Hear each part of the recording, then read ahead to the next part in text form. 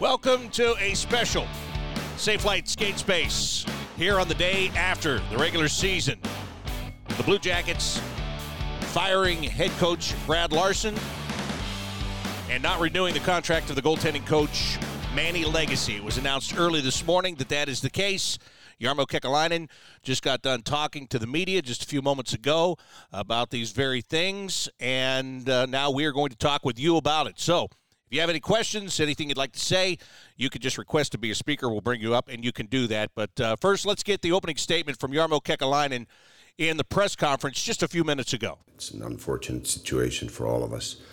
And, we do our evaluation every day here. We watch every practice. We watch try to watch closely what's going on in the locker room, and we're communicating with the coaches every day, and that's how we do our evaluations on what goes on with our team, and especially the direction we want to take with our team. And we came to the conclusion that this was absolutely a necessary change that we needed to make, and that's why we're here today.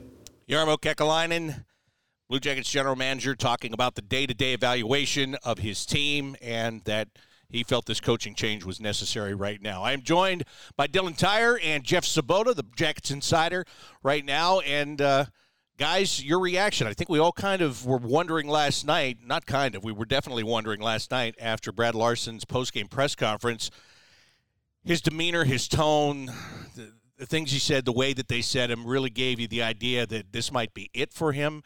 And it turns out this morning that it is. Dylan, I'll start with you. Thoughts on this change coming at this time? I think it's just a culture thing, right? The point of the transition from John Tortorella to Brad Larson a couple of years ago, they talked about it being kind of a continuation, some of the same ideas, the same ideals, the same culture in that dressing room, and I think the Blue Jackets kind of got away from that. You always talk about that you don't want to accept losing, you don't want it to become the norm. Well, a lot of things happened for the Columbus Blue Jackets this season where it was hard to avoid losing, but there was kind of a feel in that room that it had become the norm, so I think you just need to start new, and there are hungry veterans in that room that are sick of losing, right? You just have to make a change to get this thing back on the rails, back on track, however you want to put it, and to me, it comes down to that. It's not necessarily X's and O's or anything like that. I think the Blue Jackets just need a little bit more structure, rigidity in that room, like John Tortorella did provide. I think they just got away from that.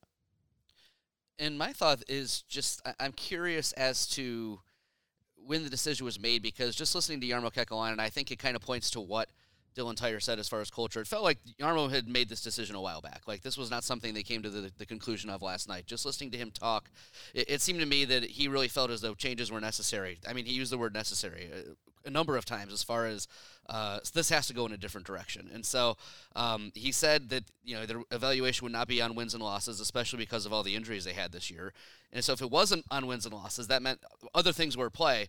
And if they still felt they had to make a change, that means that it felt like they really had to get this thing going a different direction, whatever it be, culture, whatever it is. I think there was frustration with where this was headed, and it sounds as though dramatic action was necessary in what they wanted. So, yeah, that's an interesting point by you in bringing that up, that it did kind of have that feeling that this had been something that was coming for a while. Jarmo Kekalainen and those guys had talked about it, decided on it, and then just kind of played out the season. So he wouldn't get into the specifics with the timeline or anything like that out of respect for the coaching staff, which I absolutely understand, but it would be interesting to be a fly on the wall in some of those meetings and figure out when they did come to that decision this year, because, it's pretty interesting if they came to it, relatively early in the year or halfway through the year, because it didn't necessarily sound like it came down to the wire or anything like that. So what the specific reasons were, maybe some examples of what they thought was wrong, it'll definitely be addressed, and we'll figure it out quickly with whoever they hire next, because I guarantee you it'll be somebody that does all the things that they're looking for. All right, again, if you'd like to comment on this, you have any questions about the situation, if you're with us on Twitter Spaces right now, all you have to do is request to be a speaker. We'll bring you on. Right now, I would like to bring on Jeff Rimer, who's the television voice of the Blue Jackets. And Jeff, first of all, your thoughts. I mean, this is something we've speculated, talked about for a while to try to figure out what was going to happen here, and today we find out. Well, I can't say I'm surprised, and obviously questions have been asked of General Manager Jarmo Kekalainen as to would there be a coaching change. And, of course, over the course of the last few weeks, he indicated if there's a coaching change, it won't be necessarily because of wins and losses. But looking back on it, I really believe that management, and specifically Jarmo, felt that a change needed to be made specifically because I think that there has to be some accountability. And I wonder about the accountability, and I'm not going to get into naming names, but you can just look at the hockey team and in particular certain players that maybe could have performed better, didn't perform better, and there were side issues, etc. And I think it just came to the final conclusion of the organization that a change needed to be made. You know, Jeff, we were just talking about just wondering when the decision came, if it was recent, if it was a while ago. And, you know, as Dylan and Jeff were talking about that, I was just running through my mind at different points during the season. And the one point that jumps out to me is that Buffalo game that happened here at Nationwide Arena the night that Tage Thompson had the 5 goals in the game. And I think it was that night there was extra time before Brad Larson came out for his press conference. I'm not saying it was just one event, but I think it's kind of what you were talking about, right? It was just kind of a build-up of events and performances, and it may not be totally on wins and losses, but probably in some of those losses and the way those losses went down, I would imagine factored into some of that. Absolutely. Absolutely. And you can look back on any number of games. It was interesting that on more than one occasion here in the press conference this morning, Jarmo indicated they watch everything. They watch what goes on in the room amongst the players. They obviously watch practices. And I think that in some cases we watch practices, you and I, Bob, and certainly Dylan and Jeff, and certain things aren't happening in practices that perhaps need to be done during practices. And I think that too was part of the evaluation in a big way. And I think that perhaps the Jackets practice purposes weren't necessarily the way that management and obviously senior management wanted to see. They didn't like what they were seeing. Yeah, and to follow up on that, I'll be like you, Jeff. I'm not going to name names, but somebody said to me throughout the course of the year that when you compared last year's training camp to this year's training camp, when you compared last year's practices to this year's practices, that it didn't seem like they were as hard this year as they were last year. And when you're coming off the Tortorella era and everything is hard, and you go into a new era and you're trying to extend that and everything is hard, and then you overachieve and you have a good season, I guess the question would be, why would you ever back it down? I mean, I know your personnel has changed. I get that. You're playing with a lot of young kids, but that, to me, is even more of a reason to crank it up. I mean, don't back it off because these kids have got to learn what it's going to take to play in the NHL. That's a good point, and remember what Brad Larson always talked about. It was raising the standard. That's what he talked about at the end of last season, was that we need to raise the standard. At the beginning of this season, it was we need to raise the standard. And that just didn't happen for the Columbus Blue Jackets this season. And it's in the habits that Jeff Rimer is talking about. I think the practices for the Blue Jackets weren't as crisp this season. How many times did we say Brad Larson say, come on, guys, let's pick it up. We need to do this better at practice. It's something that I wasn't really used to seeing with the Blue Jackets. How many times did Torts have to talk to the guys and tell them to, liven up at practice? Or how many times did Brad Larson have to do that last year? It's going back to that culture thing where you just kind of get in that rhythm of losing games and you're losing players to injury. There wasn't necessarily that fire and that tenacity, and going back to what you said, Bob, and what I started with, the rigidity of what the Blue Jackets had grown used to with John Tortorella. And I think some of that may have to do with, you're disappointed when you have so many players. Right. You're disappointed when you know your season's over in November. I totally get that. But Jeff Rimer, look at the Chicago Blackhawks and what Luke Richardson did there with the team. There was never an excuse.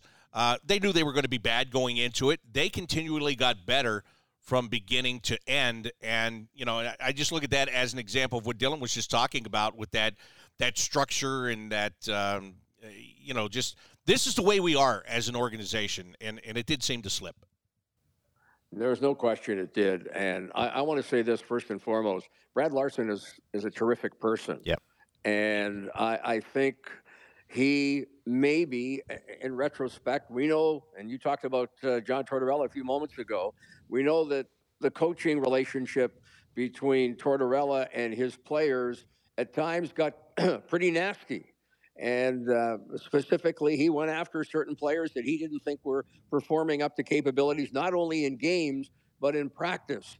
And I think that Brad Larson perhaps was, for lack of a better word, too nice to some of these players that, again, we're not going to name, and he didn't get the maximum effort, nor I go to that accountability again. The accountability wasn't there, and the bottom line is certainly management was aware of that, just watching, excuse me, the performance on the ice or during practice especially. And again, that's something that Jarmo hit on a couple of times in the press conference, and that is they evaluated every practice. Yeah, and before we get some listeners on, which we're going to do in just a second, I want to ask Jeff Svoboda, what Jeff just said about Brad Larson. He is a great human being. He's a quality human being, and that's what gets lost in all these firings. Manny Legacy, look, he's a good friend of mine. I'll miss having this guy around, but I get it. It's a business. You know, your guys aren't performing. You're tied to those guys. This is what happens in professional sports. I understand all of that. So let's not get lost in the fact that these are two good people that were doing a good job for this organization for a long time in the American Hockey League and then in the National Hockey League. But that being said, it would be very easy to go back and say, well, you know, this lasted only 2 years. Why did you do this to begin with when Tortorella left? But at the time, it was the right decision. You had a team that was going into a development mode. You had a coach that was a development coach, and it made sense, and that's why they did what they did. And it worked last year. And this year, it didn't work. But even saying that, you're coming out a little bit. You're coming out of that development phase here. Kent Johnson finishes the year with 40 points. He had a good year. He got better as it went along. Kirill Marchenko finished with the 21 goals. Those were two guys that Jarmo pointed out in the press conference. It's time to take another step. And so what made sense 2 years ago just doesn't necessarily make sense right now.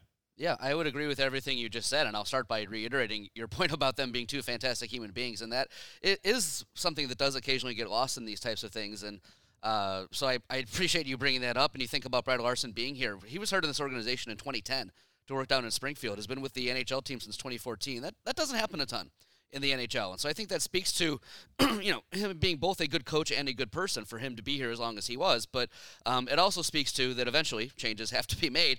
And in this situation, I agree that when, Tortorella leaves and you're in a situation where you feel like you've got a young team, a reset happening, you wanted someone that you felt comfortable having the ability to work with young players, and Brad Larson had done that down in Cleveland and had some success as well, Springfield at the time, but down at the AHL level. But I do agree where you really had a coach, because that place is a dump. Yeah, like if you're in Cleveland, is one thing. Springfield's a dump. Sorry, go ahead. I can only imagine. So they knew he had some success in that way, and as you look at it last year, you would have felt like this was a pretty strong move. But this was a year where everything that felt like it could go wrong did go wrong. But Brad Larson talked all season about you're making evaluations as how do people handle those situations when things are going wrong. It sounds like Jarmo Kekalainen was doing the same thing with Brad Larson, and the evaluation was, we need this to go a different direction. And I do agree that you're at a point now where some of these players are starting to get older, and we've seen so many young players play these last couple of years, and you've gotten some positive evaluations. I think you've probably gotten some negative evaluations on some of these guys. I think this is now the situation where you're going to start making decisions on some of these guys. You're going to really start consolidating this into the team you think is going to be your next good team, and you want that coach that's going to be the coach that's going to take that team to the next level. Absolutely right. And again, Jarmo has said numerous times he doesn't want this to be the youngest team in the league anymore. Yeah. Right? And it can't be. It can't be if you want to win. Mr. Union Blue is first up to ask a question or make a comment, whatever you want to do, and welcome to the show. Thanks, guys. Definitely a bit of a shocker for this to happen this morning. I don't know if really many of us were expecting this to happen the day after the regular season ended, but some of the points that you guys brought up kind of brought a question to my mind, and that's what changed in between this season and last season, especially compared to the training camp and the way that we were talking about how practices weren't quite as intense. I mean, it seemed like last year we had a lot of great success. Everybody was well prepared for the season, but coming into this year, just like you all said, it really didn't see that same level of preparedness, and it really did impact the team's performance. Did we see something change from the coaching philosophy? I just really don't understand the departure from that between one season to the next. Jeff Rimer, you want to attack that? Yeah, I'll attack it, and it's really, really simple. All right. Brad Larson, again, we talked about the quality that he has. I think he was too light on the players. I'm not saying you need John Tortorella 2.0, but I think something after last year's success and the team, as discussed here earlier, overachieved, I think Brad gave the players a little more rope. And some players took advantage of that. And plain and simple, that's what I believe led management to want to make a change, because Brad got a little bit too close to some of these players and maybe wasn't holding them accountable the way they needed to be held accountable. And you can look around the team and you can pretty well judge, without naming names, who needed to be a little more accountable and who he needed to be a little more accountable to. Yeah, I agree with that. And I think that, adding Johnny Gaudreau made a difference too, I think, because it kind of changed things. Everybody got a little bit ahead of themselves this year. And, I think the team, everybody started anticipating things that, quite frankly, they weren't ready to heights they weren't ready to reach yet. I was going to bring something similar to that up because I want to ask you guys and talk about it a little bit. It's like, you think about how the Blue Jackets finished last year. They probably overachieved, but the fans, the players, everybody thought the Blue Jackets would be a more competitive team this season because everybody thinks on an upward trajectory, right? You want to be hopeful. And then you sign Johnny Gaudreau, and you make some other moves, and you have Kent Johnson, you've got Kirill Marchenko coming over from the KHL. You're like, okay, the Blue Jackets could make some noise this season. Elvis Merzlikins is going to be the Blue Jackets' #1 this year with his big contract, everything like that. And then the season starts the way it did, where you lose some games, it's a tough start, then guys start to get hurt, and then that kind of brings you to the point in the season where it's like, okay, it's going to go one way or it's going to go the other way. We're either going to show some backbone, show some spine here, and finish strong, or it's going to go downhill. And, it goes back to the accountability that Jeff Rimer's talked about a little bit, and it also goes to that December 7th game against the Buffalo Sabres, I think, where you look at maybe that's the point in the season where, okay, we're going to put our foot in the ground and say we're going up from here, or we're going to go the other direction. And the Blue Jackets lose on national TV in that game. Remember, it was on TNT. And then the season... I've tried to forget everything about that game, by the way. And then the season goes downhill in the other direction from there, where things start to snowball. And I think all of this kind of comes together, and it just goes back to the culture thing that we're talking about. Things just got a little bit too loose. Things snowballed. Everybody kind of accepted the failure as the season went on. And, there are specific players in that room that want to win, like I said earlier. Nobody wants to accept failure. But when you're just in this endless cycle of losing players, losing games, losing more players, losing games, there's nowhere to gain a foothold, and I think that's just what happened. Like, I just feel like that's what happened. Well, I remember a year ago on this day, I asked Brad Larson on the exit interview day about, last year exceeded expectations. And I think everybody, and this is even before Johnny Gaudreau, but you think, oh, this team was better than we thought. Yes. Next year, they're young, they're going to get better. It's the natural way to think. Yeah, I remember us talking on Skate Space at the end of last year. Is this a playoff team next year? Yeah. And you start thinking about that going there. But I've been around sports long enough. These things don't go on a linear path. Sometimes there's fits and starts. They go up and down a little bit. And I asked Brad Larson, they're probably going to face some adversity next year. You didn't face this year.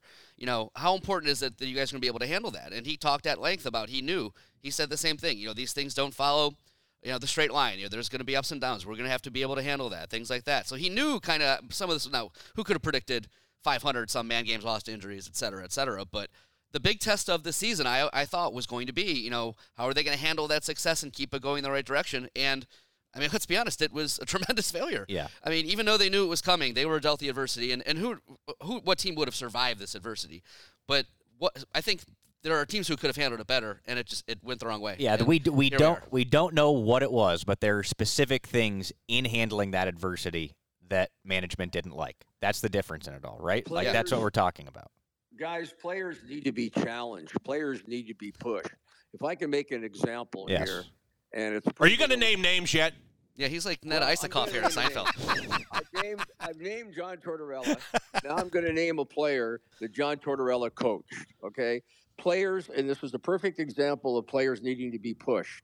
And maybe some of the players on this current roster, regardless of the injuries, needed to be pushed. And an example I'm going to give you, and I know you guys are going to agree, he's no longer here, and that's a bitter pill to swallow for a lot of Blue Jacket fans, but Oliver Bjorkstrand. John Tortorella pushed Oliver Bjorkstrand to the end. Hey, the guy's a great player, don't get me wrong, but he continually pushed him to the point where I think John Tortorella was as much responsible for Bjorkstrand's development simply because he pushed him and he got him that contract, 5 years, $5 million, which ultimately cost him his job with the Blue Jackets when Gaudreau came. But it's that example of pushing a player, and there are other players on this Blue Jackets team that you guys all know that just did not achieve what was expected from them, and they weren't pushed as a result by the coach, and I think that's what ultimately cost him his job. I think that's a great point, bringing up Oliver Bjorkstrand there, because he always had the opportunity to be a good player. You know, he's a third-round pick by the Blue Jackets, had big junior numbers, and he's also a nice guy. You know, like he shows up with the Blue Jackets, you're like, okay, here's this nice guy, Oliver Bjorkstrand, we'll just let him play and figure it out.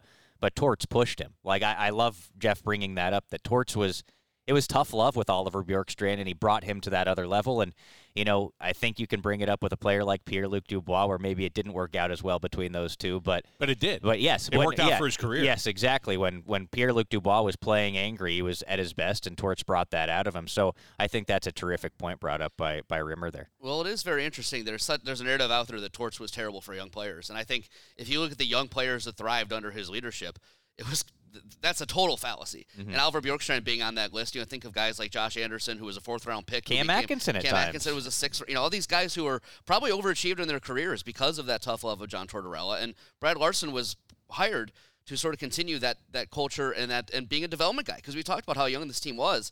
And I think you can point to Kirill Marchenko had a great year. Kent Johnson had a very good year, but I honestly don't know how good Brad Larson was as a development coach. And that's something we'll figure out down the road. Torts had 6 years, and the proof's in the pudding there. Brad only had 2. But I just don't know the answer. I don't know how he pushed those guys. He talked about doing it and talked about video sessions and conversations, things like that. But I know the Tortorella method worked, and I also know that they're going to need a coach that's going to have that ability to keep bringing along young guys as they go forward. And that maybe links us to another point of discussion as to where this whole thing goes now. Well, hold on. We got a lot of people that want to come on this show. Right. I know. I'm not host. I tried to take over as host, Bob. I'm sorry. So let's be quiet. Let's be quiet. Let these people talk. Calm down. Just a second. Dave has been waiting patiently. Hello, Dave. Welcome to the show. Hey, good morning. Can you hear me? Yes.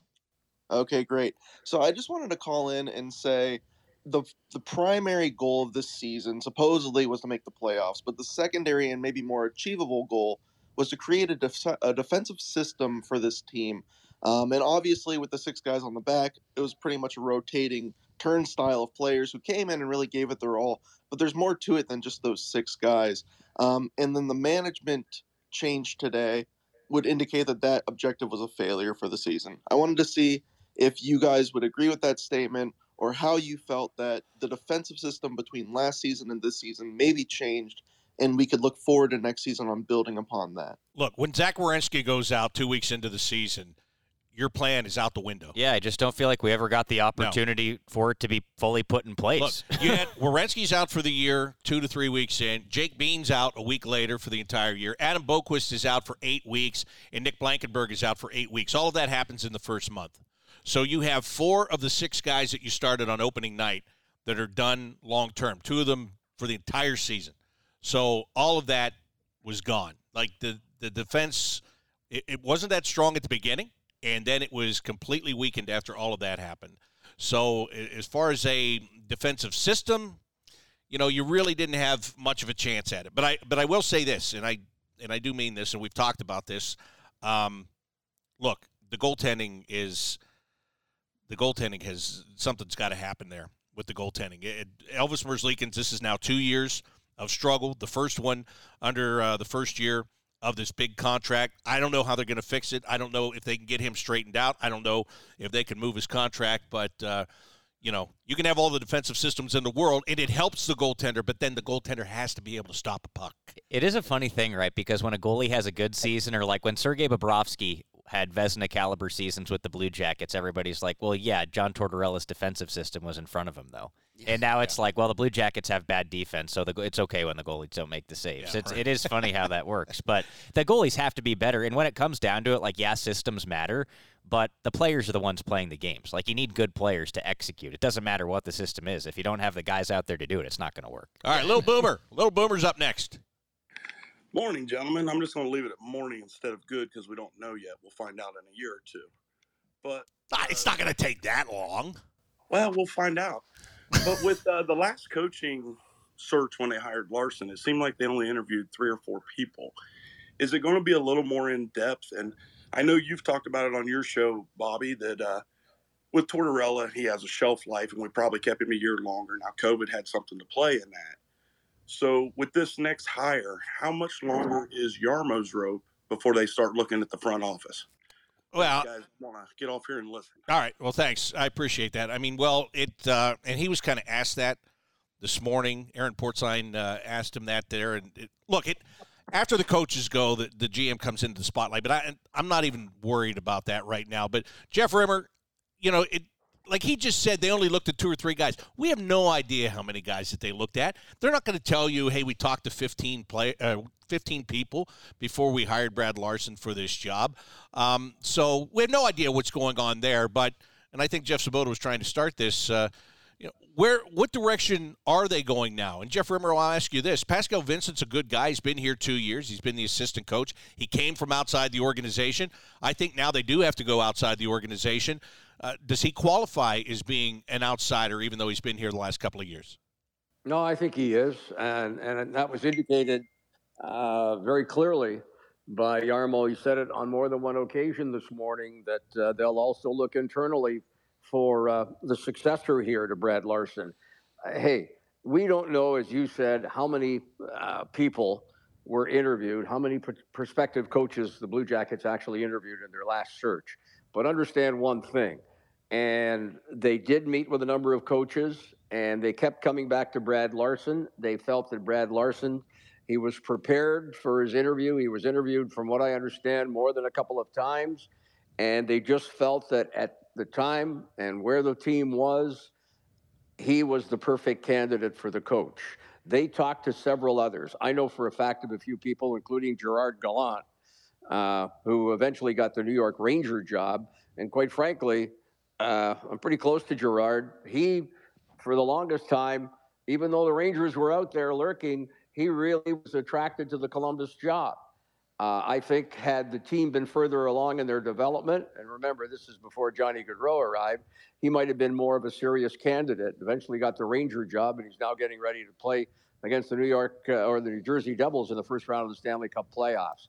But, they did an extensive search. How many people they actually brought in and interviewed, I don't know. But they did talk to Brad Larson on a couple of occasions. And the more they talked to Brad, they liked what his game plan was. And, of course, he was there under John Tortorella and had a pretty good handle on what needed to be done moving forward. And again, I think he excelled in that first season. But because of the success they had in the first season, I think it really hurt him in year 2. Could Gerard Gallant get fired if they lose to the Devils and be available? I think he could possibly be available, yeah. I mean, that owner there is a wingnut, as everybody knows. Jim Dolan, I know earlier on this season, there was talk that Gerard could be moved. Gerard was certainly not very happy the way things were going, and there were all kinds of rumors that a coaching change there was imminent. They turned things around, and they're now going to face they're really, for lack of a better word, they're crosstown rivals, and that's going to be a great series to watch. One of the many first-round series I'm looking forward to watch. Unfortunately, the Blue Jackets aren't one of the teams in a series. But, yeah, to answer your question bluntly, I think there's that possibility for sure. You're going to be torn during that series. You got Gerard Gallant on one side. I know you're close with Lindy Ruff on the other side, and Tom Fitzgerald, who's the GM for the Devils. What are you going to do, Jeff? I'm just going to sit back and watch. Should be an entertaining series, so that shouldn't be hard. Yeah, good point. Yeah. All right, let's go back to the listeners here who have something to say, and let's get connected up Got a couple of people. This is popular today, which is good. The Saturday morning, day after the season ends. Donald is next up on the show. Hello, Donald. Hey, thanks for having me on, and it's the end of the year, that's for sure. But I wanted to get into talk around goalie coach and Manny, and I can't say it wasn't time to make a change, but I guess is this a situation where the next coach is going to bring in his goalie guy? What are we looking at here? Now That's an organizational decision. I think that's up to Jarmo Kekalainen and the rest of the management staff. Certainly a new coach potentially could have input, although they may even hire the new goalie coach before. And quite frankly, you want my bottom line feeling on it? I think they've got to get a goalie coach in here as soon as possible, and it's got to be one that's going to hold. We talk about tough love and being accountable. They're going to have a goalie coach that's accountable and has the players accountable to him, and most notably Elvis Merzlikins. Yeah. That makes a lot of sense. Yeah, I agree with that. And Jeff Svoboda, I think that is one. Look, with Elvis, we've talked about, I know he's been hurt a lot, but it just seems, outside looking in, sitting upstairs and looking downstairs, there is a lot of this that is internal between the ears as much as there is between the pipes with him. Yeah. Well, I mean, if you know Elvis, he lives between his ears. I mean, there's a lot going on in his brain, and I think a lot of it is good, and I think it can also cause him trouble because of goalie is a position where sometimes thinking is the enemy. You just have to go out there and play and trust your instincts, and I think it's been clear at times the last couple of years as some of the struggles have mounted. He has gotten a little bit too deep in his own head, but I've also said this a million times, goaltending is weird. I mean, Joonas Korpisalo had the year from hell last year, and he had injuries, he had illnesses, he had ineffectiveness, he finally got healthy in the offseason, came in different outlook, different mentality, and now he's one of the best goalies in the league right now, about to start for a playoff team. So, I have the thought that, I'm not going to give up on Elvis Merzlikins yet because this position is one of the weirdest positions in sports, and it fluctuates from year to year, but there's no question that he has to be a better goalie going forward. You cannot post the numbers that he's posted the last couple of years, and say what you will about the defense and all the things that have happened, but it's in a results business. He's going to have to be a better player. Do I think it's in him? I do. It's going to have to be consistent, though. It's going to have to be something that we see on a regular basis. And so there's a question mark there. And especially as you go into even down the line, Daniil Tarasov, the injuries he's had going forward. I mean, the biggest question mark to me with this team going forward is, I like the young talent in so many positions, especially, we saw young forwards this year. There's young defensemen coming. You've got veterans. You've got a lot of things I like still about this team despite this season. But the question mark is goaltending. And it's a huge, huge question mark in my opinion. And so the goalie coach becomes a very important hire in that situation. Yeah, let me cut through, I believe, what Jeff Rimer was saying here, Dylan. I think what we're all talking about is the Blue Jackets need more of a hard-ass goalie coach. Yeah, I'm very, very curious to hear what you guys think about this because it might be a little bit out there, but this popped into my brain. A lot of teams around the league, well, I won't say a lot, but a few teams around the league have really built out goaltending departments with like a high-up goalie guy and then a few consultants, coaches. Like, could the Blue Jackets go in that direction if you really want to get things going? Because as it stands right now, the Blue Jackets have some guys in the pipeline, but you could really build out a goalie pipeline and have some more hardcore coaching. But like you said, I think that's where it starts. Yeah, you got to go back to like a It all starts with the rigidity that I started with. I think the Blue Jackets just need more. I don't want to use the word backbone because I think Brad Larson had a lot of integrity in his coaching staff, but up and down, I think there just needs to be more backbone. Accountability is the word. Rimmer's talked about it already. It's accountability, but I would be curious to see if they'd be willing to maybe build out that goaltending department to make sure that there aren't any leaks or anything like that. That they're airtight when it comes to development, when it comes to selecting goaltenders to make it in the NHL in the future. You know what I mean? Like just as many voices as you have and as many voices as you trust to help make decisions. Yeah, Jeff Rimer, I think if you look at the Florida Panthers, what Bill Zito did down there, he took Roberto Luongo and he put him in charge of goaltending of a department like Dylan's talking about right now. I think that's very possible here, and I think a guy maybe like Nicholas Backstrom, who is in the organization already and has been overseeing the goalies that are over in Europe right now, he might be a guy. He played in the NHL for a long time. That might be a guy that could head up something like that, and then you can get your, a guy that works with the European guys underneath him, a guy that works with the NHL goalies underneath him, and then whoever you have, whether it's Brad Thiessen or if they make a change in Cleveland, all three of those guys kind of reporting to him. That does seem to be a direction teams are going in right now. Oh, yeah, there's no question. You mentioned Thiessen there and obviously Backstrom over in Europe. But for me, if I was making a hire, if I was the general manager, I would hire one person to deal with the team here at the NHL level. And that person, you guys use the expression a hard ass. That's what Elvis needs. He needs some tough love here now. And I'm sure that that is going to be a hire made by Blue Jackets management and with a lot of thought and consideration for sure. You know any guys like that? I'm just thinking off the top of my Besides head Ian here. Clark, because that's what he was when he was here. Well, hey, you can say everything you want about Ian Clark, and his ego is big as Nationwide Arena, but the guy is a terrific goaltending coach, and he's also a terrific goaltending scout. And as it turned out, I asked him when we were in Vancouver, and I think you were right there with us, Bob. Certainly Jody was there. And I asked him, I said, what's with Elvis? And I'm being blunt here now. He said, without hesitation, you can't be friends with your goaltender. It's got to be a coach-player relationship, and that says it all. Yeah, I was there when he said that, and I was also there when he said that his wife is bugging him to move back to Columbus too. So we'll see what happens with that. I don't know what's going on in Vancouver with him. I mean, I think he has a contract there, but who knows? What were you going to say, Jeff? So you finally got Rimer to name names by naming the name for him. No, he named Bjorkstrand before. Yeah, that was an easy one. Rimer, stand up for yourself here. Come on, take this guy on. Oh, you're doing a good job. I'm just sitting back here and listening. All right, Eric is up next on today's special skate space as the Blue Jackets have parted ways with their head coach, Brad Larson. So, Eric, go ahead and unmute, and you can come on the show. We've got Eric and then two more before we wrap things up. Hello, Eric. Hello, thank you. So obviously, I'm from Finland, and like following Blue Jackets when there's Patrick Laine and guys, and now when the head coach isn't there anymore, what do you think about the next head coach? Is gonna be? Is there a possibility about European head coach or maybe coach in the coaching team?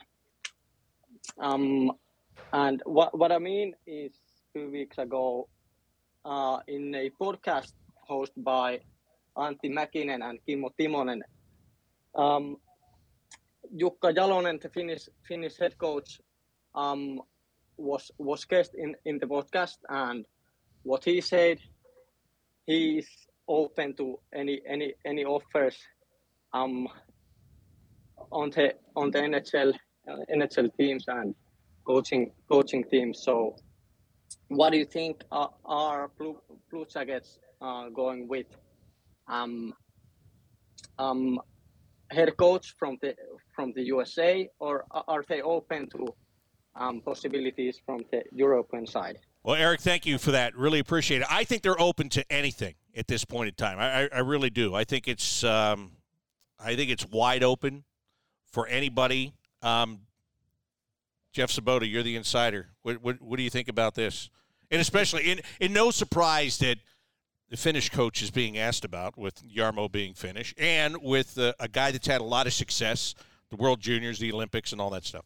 Well, as you said, I think no doors are closed because I think you'd be stupid to close any doors right now. You have a brand new coaching search. You want to listen to every probably voice that you have in that situation. Do I think they would go that route? If it's the right guy, do I think they will go that route? I do not think they will go that route. I think with the situation that you just had with a first-time NHL head coach, and I know it's probably a little bit different with a guy who has extensive experience, kind of coaching over the European level, the pro level, and all that things. That guy will have a little bit more experience being a head coach than Brad Larson has. But I think you showed this situation these past couple of years that it's hard to be a first-time NHL head coach. There's so many things you have to learn. There's so many things you have to do differently. Brad Larson had been here for, as I said, for a long time in this organization, and I still think he was a little bit overwhelmed and taken aback at times by all the things you have to do as a head coach. I think that puts the Blue Jackets in a situation where you want somebody with a little bit more experience, and so I think that's the route they're going to go. But I think you'd be dumb not to listen to all the options out there, to be honest with you. Yeah, I mean, I don't know much about Jukka Jalonen and the coaching style, or if he is a hard ass, I guess is the word that we've been using for lack of a better term. I'm sure you look into it, right?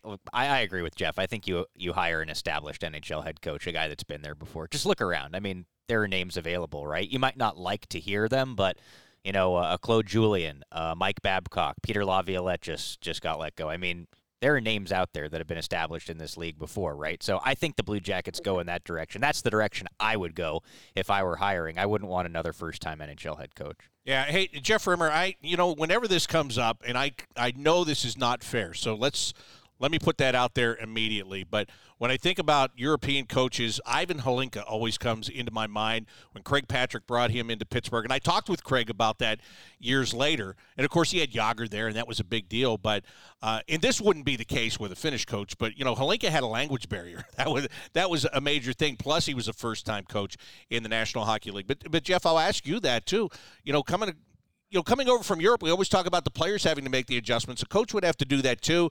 And if you feel like you're in a mode where it's time now to start going beyond development and going into winning, I don't know if that's the path you're going to take right away.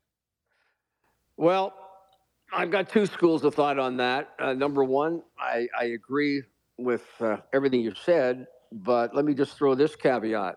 The Blue Jackets, in fact, I wouldn't say have the most, but there's a number of European players on the Blue Jackets hockey team. Would that perhaps be a factor that might have an inclination for the Jackets to look that way? I say that, but the bottom line here is I think the management, and specifically Jarmo Kekalainen, is going to leave no stone unturned here. This is an important hire. And as you guys discussed just as I was coming on the air, this might be Jarmo's last hire. So, hey, you want to make it the right one.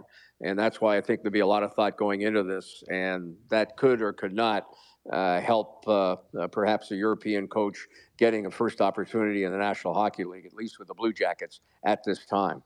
Let's welcome Chris to today's show, the Safelight Skate Space, talking about the Blue Jackets making a head coaching change today. Hello, Chris. Hello. First off, thank you guys for all your hard work throughout the obviously disappointing season, but still, we thought we had the day off today, Chris. You know that? I can imagine. I'm kidding. I know, all the injuries was kind of a freak season, but do you see, especially since, the team spent all this money upgrading, we got all the state-of-the-art new facilities and everything, any big changes to, off-season workouts, how they're going to go about that for, training and development during the off-season with the players? That's something else that they're going to start looking at immediately. Obviously, the changes started today. That's something that was indicated by Jarmo a few weeks ago, and John Davidson reiterated it yesterday, I'm sure, both on the radio and television interviews that he was part of, director or president of hockey operations. JD indicated they're going to look at every avenue that's involved in this organization, and that is certainly something that will be addressed, I believe, really soon now that they've made the head coaching change here, and obviously a goaltending coach change. But it's something that I think the league's got to look at too. I've talked to a number of former NHL players and players that have significant interest in the NHL, be it turning into agents or being a part of a coaching staff or whatever. And the league's got to look at it as well, because you're looking at some of the top players and numerous players. Jackets aren't the only team to lose a great number of players. Colorado, the defending Stanley Cup champions, have lost key players here. Now they learn that Landeskog won't even play in the playoffs. The Montreal Canadiens are right there, player for player, with the Blue Jackets with the number of man games lost. And it's something that the Jackets are going to look at, but I can also assure you it's something the league is going to look at as well. Yeah, and Dylan, some of these injuries the Blue Jackets have gone through this year are unavoidable. I mean, the labrum, just the way Werenski falls into the boards, it's a bad break, pardon the pun. Concussions are hard you can't really prevent that. These things are going to happen, but some of these other things, you wonder if they're going to, well, as Jeff just said, you don't wonder, they're going to. They're going to look at the overall body of work and, how these players are working. And And I think we'll all agree with this: is the schedule has just become more brutal. Yeah, I mean, there's not a lot of rest. At one point, remember when Brad Larson said that he had been trying to hold his team back and not expend energy in practice, and then he finally got so mad he was like, "Okay, screw that. We got to practice, and we got to practice hard. The games be damned. We just have to do it." The schedule doesn't help.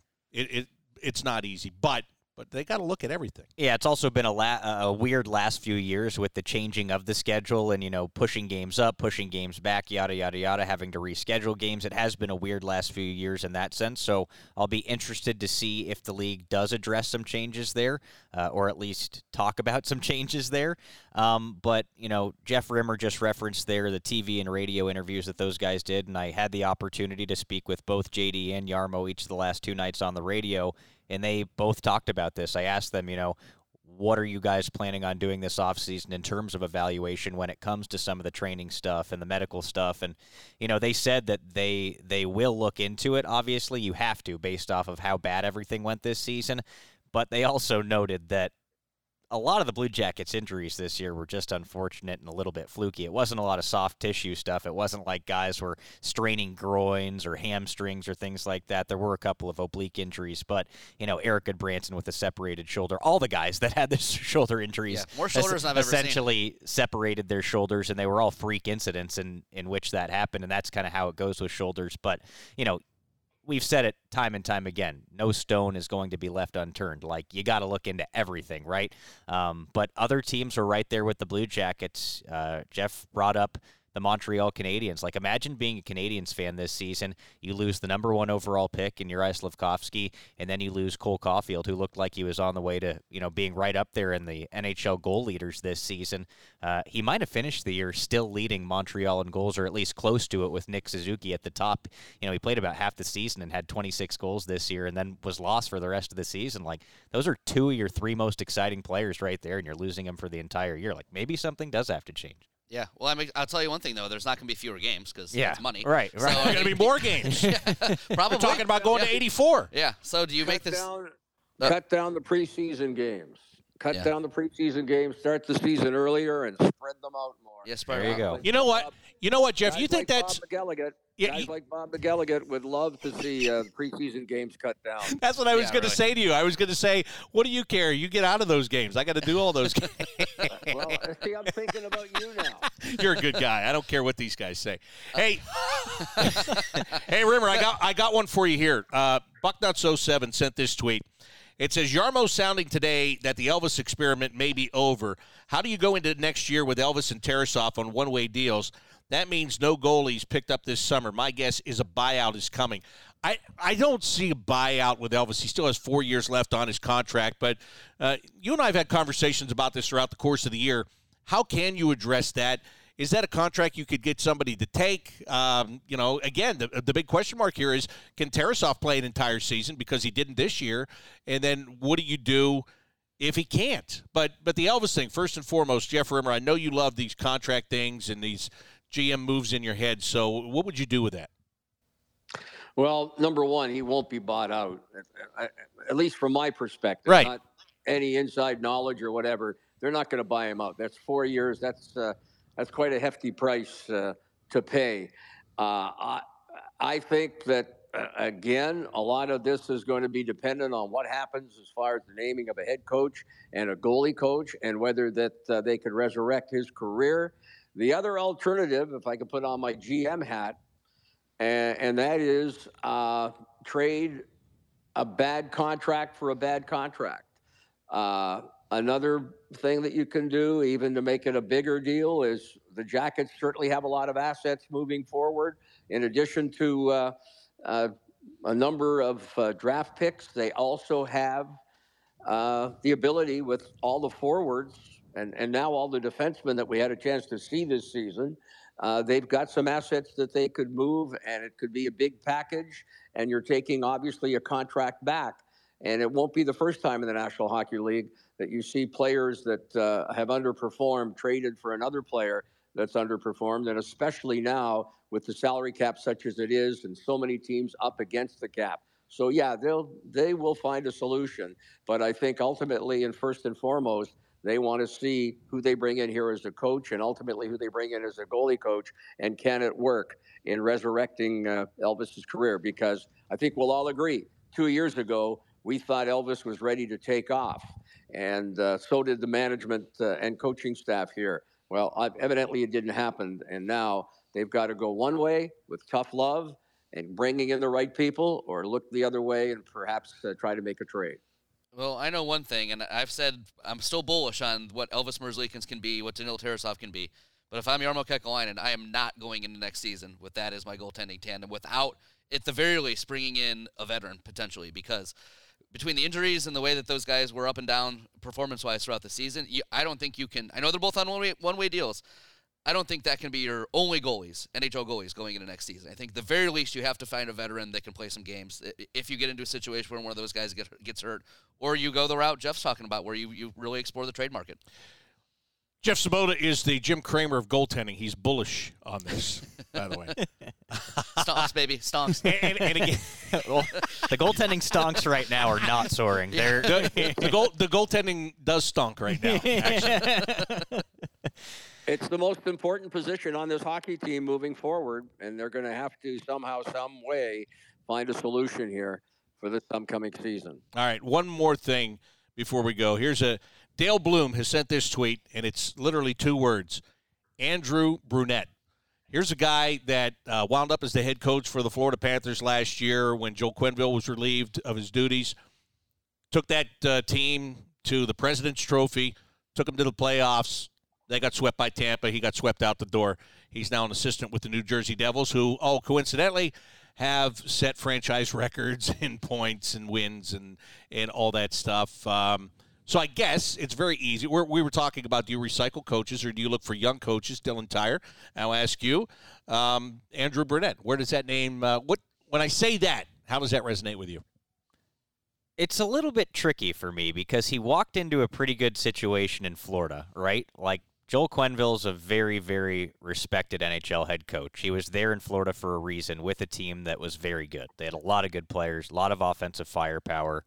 And then Andrew Brunette took over with everything that happened with Quenneville, and they had a good season, but they weren't good in the playoffs. Now he finds himself in another good situation in New Jersey where it's a group of guys that have been together for a little bit of time now. They're young superstars on that team.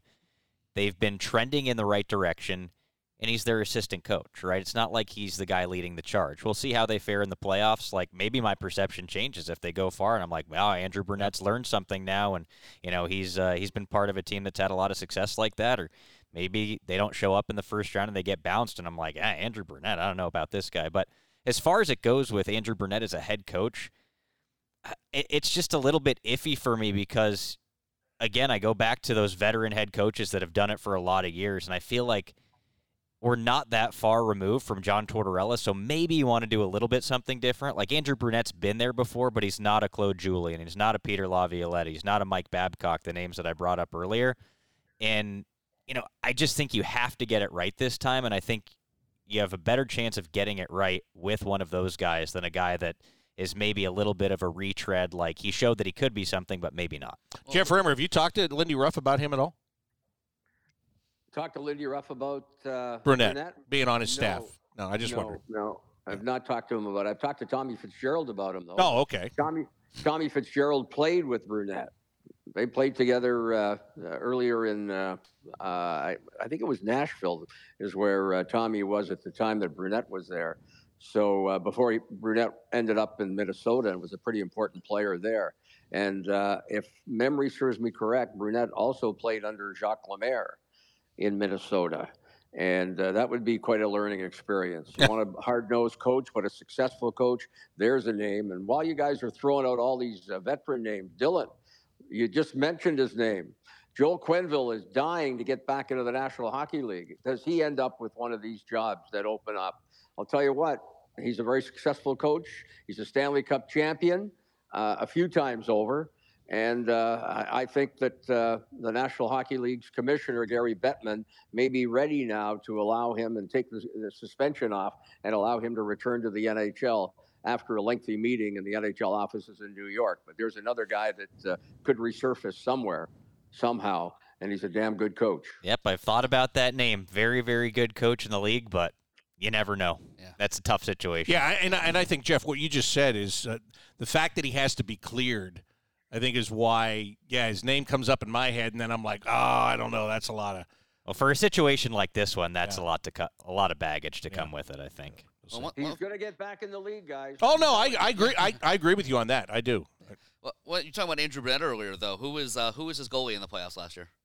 Sergei Bobrovsky. Well, are you going to hold that against him?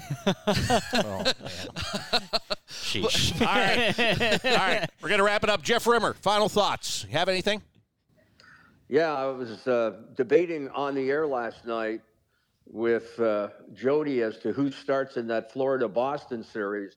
He says you've got to keep going with the kid Lyon, who's got them there with a strong finish. I'm saying, no, you've got to go to Sergei Bobrovsky.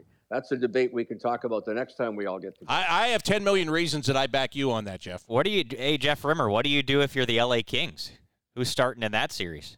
Well, Copley's had an outstanding season. I was looking at his numbers and Korpisalo's numbers. I'll tell you, I really feel bad for Korpisalo because, and Jeff alluded to it, Jeff Insider, that is.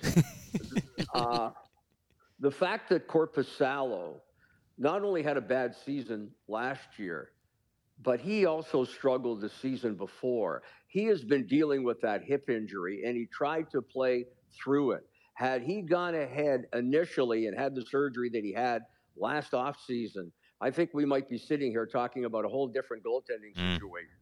Absolutely. And he, to his credit, he tried to play through that injury for 2 years and wanted to keep playing because he wanted to help the Blue Jackets. He's a terrific kid, and he's loved in that Blue Jacket dressing room. But, hey, I think he hurt himself and he hurt the team by continuing to play. Now, as far as who starts in L.A., I tell you, I think you got to go with Korpisalo. Not even debatable to me. You have to go with Korpisalo. The way he's played this year? Yes, absolutely. And the previous playoff experience he has, too, should factor in. Yeah, over Copley, absolutely. Phoenix Copley's Phoenix Copley. Let's at the end of the day. Nothing against Phoenix Copley, but you could probably, if you're an outsider, you'd probably say the same if you're a thing Kings fan, you're like, well, Jonas Korpisalo is bad with the Blue Jackets. Yeah, you could say that too, but I think the way he's played the entire season. I mean, LA was 31st in the league in save percentage when they traded for Korpisalo. So let's not. All right, we're way off the topic now. This is another. Yeah, let's get back. Closing remarks. Another show for another time. Yeah. Jeff, you have anything else to tell us about this coaching change? Anything else on your mind before we wrap it up? I think you're going to see a few more changes, perhaps a general manager or two in the National Hockey League here in the days and the weeks to come. It all depends on how teams fare here in this first round. And if there's going to be upsets, because there always are, I think that we're in for a great offseason with a lot of hockey interest, a lot of hockey news, and a lot of hockey excitement with what goes on the ice during these Stanley Cup playoffs. Thank you, Jeff. Thanks for joining us today. We enjoyed it, buddy. I enjoyed it as well. All right. Final thoughts from you guys. Jeff Svoboda. We'll go Jeff to Jeff. It sounds like we just started a playoff preview show there. Maybe we need to do that one next. I know. I don't, like, you guys are ready to take off. Like, what are we doing here? We're talking about one thing, and you guys want to go all day. Let's just wrap this up. We've got players talking to us right next door. I got to go hear what some guys have to say. Come on. Very good point.